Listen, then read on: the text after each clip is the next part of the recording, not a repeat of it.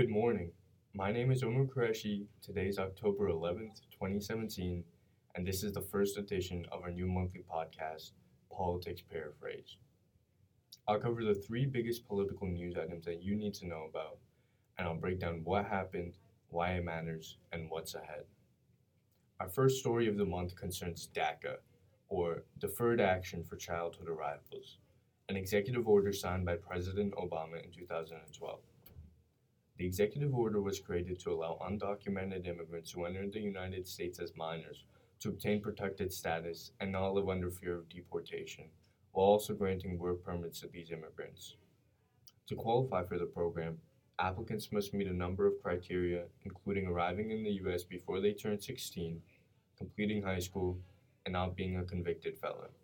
The 800,000 young adults who are program recipients are often referred to as dreamers.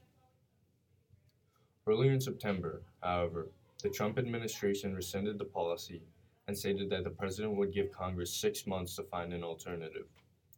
In rescinding the policy, Trump argues that he is following his campaign pledge to be tough on illegal immigration. Trump is not the only one handicapping the policy, as in 2015, several state attorney generals successfully sued the Obama administration for implementing a similar program for older undocumented immigrants. Three major legislative alternatives for the policy have been proposed. The Bridge Act, which is a bill backed by conservative Republicans which would extend DACA recipients protections for 3 years.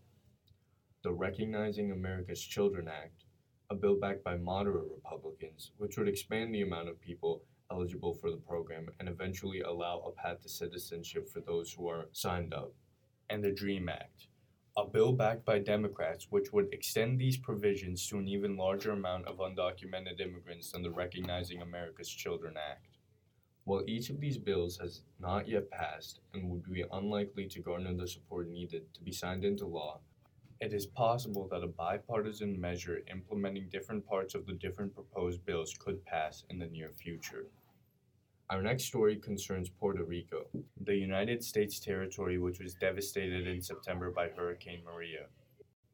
Maria is one of the three major hurricanes to affect the United States in the past months, following Hurricanes Harvey and Irma. While Texas and Florida, the two states primarily devastated by Hurricanes Harvey and Irma, are on the long road to recovery, Puerto Rico has suffered away from the spotlight. On September 20th, Maria made landfall.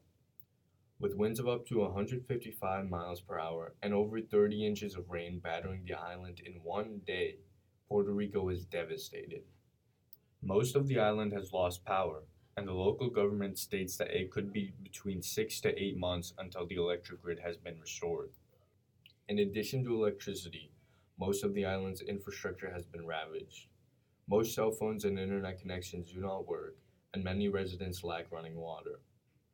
For many on the island, much of their day is spent waiting in line trying to get critical rationed items, like fuel and food, but supplies cannot meet demand. Due to the destruction, many cities and states are bracing for mass emigration from the island and are worried that displaced Puerto Ricans will temporarily put significant pressure on social services on the U.S. mainland.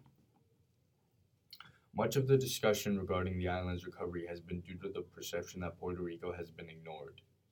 In a 538 report, Drew Mill made to highlights the vast differences of reporting between the recoveries of Texas, Florida, and Puerto Rico from their respective natural disasters.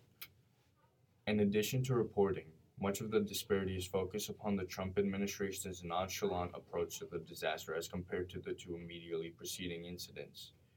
President Trump arrived on the island 13 days after Maria made landfall, but in the preceding days he had insulted the mayor of San Juan and made questionable claims regarding the island's recovery.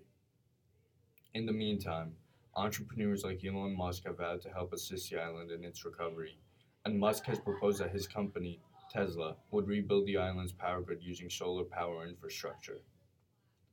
The island is sure to face many more setbacks on the path to recovery, but progress is slowly being made as residents try to return to normalcy. Our final story concerns the NFL protests, which are once again in the news due to President Trump calling on NFL owners to fire players who kneel during the national anthem. The protest started in 2016, when San Francisco 49ers quarterback Colin Kaepernick kneeled during the anthem to protest social injustice within the United States.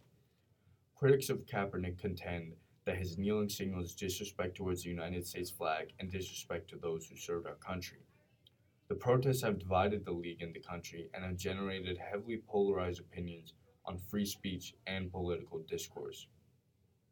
On September 23rd, while speaking at a rally for Alabama Senate candidate Luther Strange, Trump called on NFL owners to fire players who would not stand for the anthem.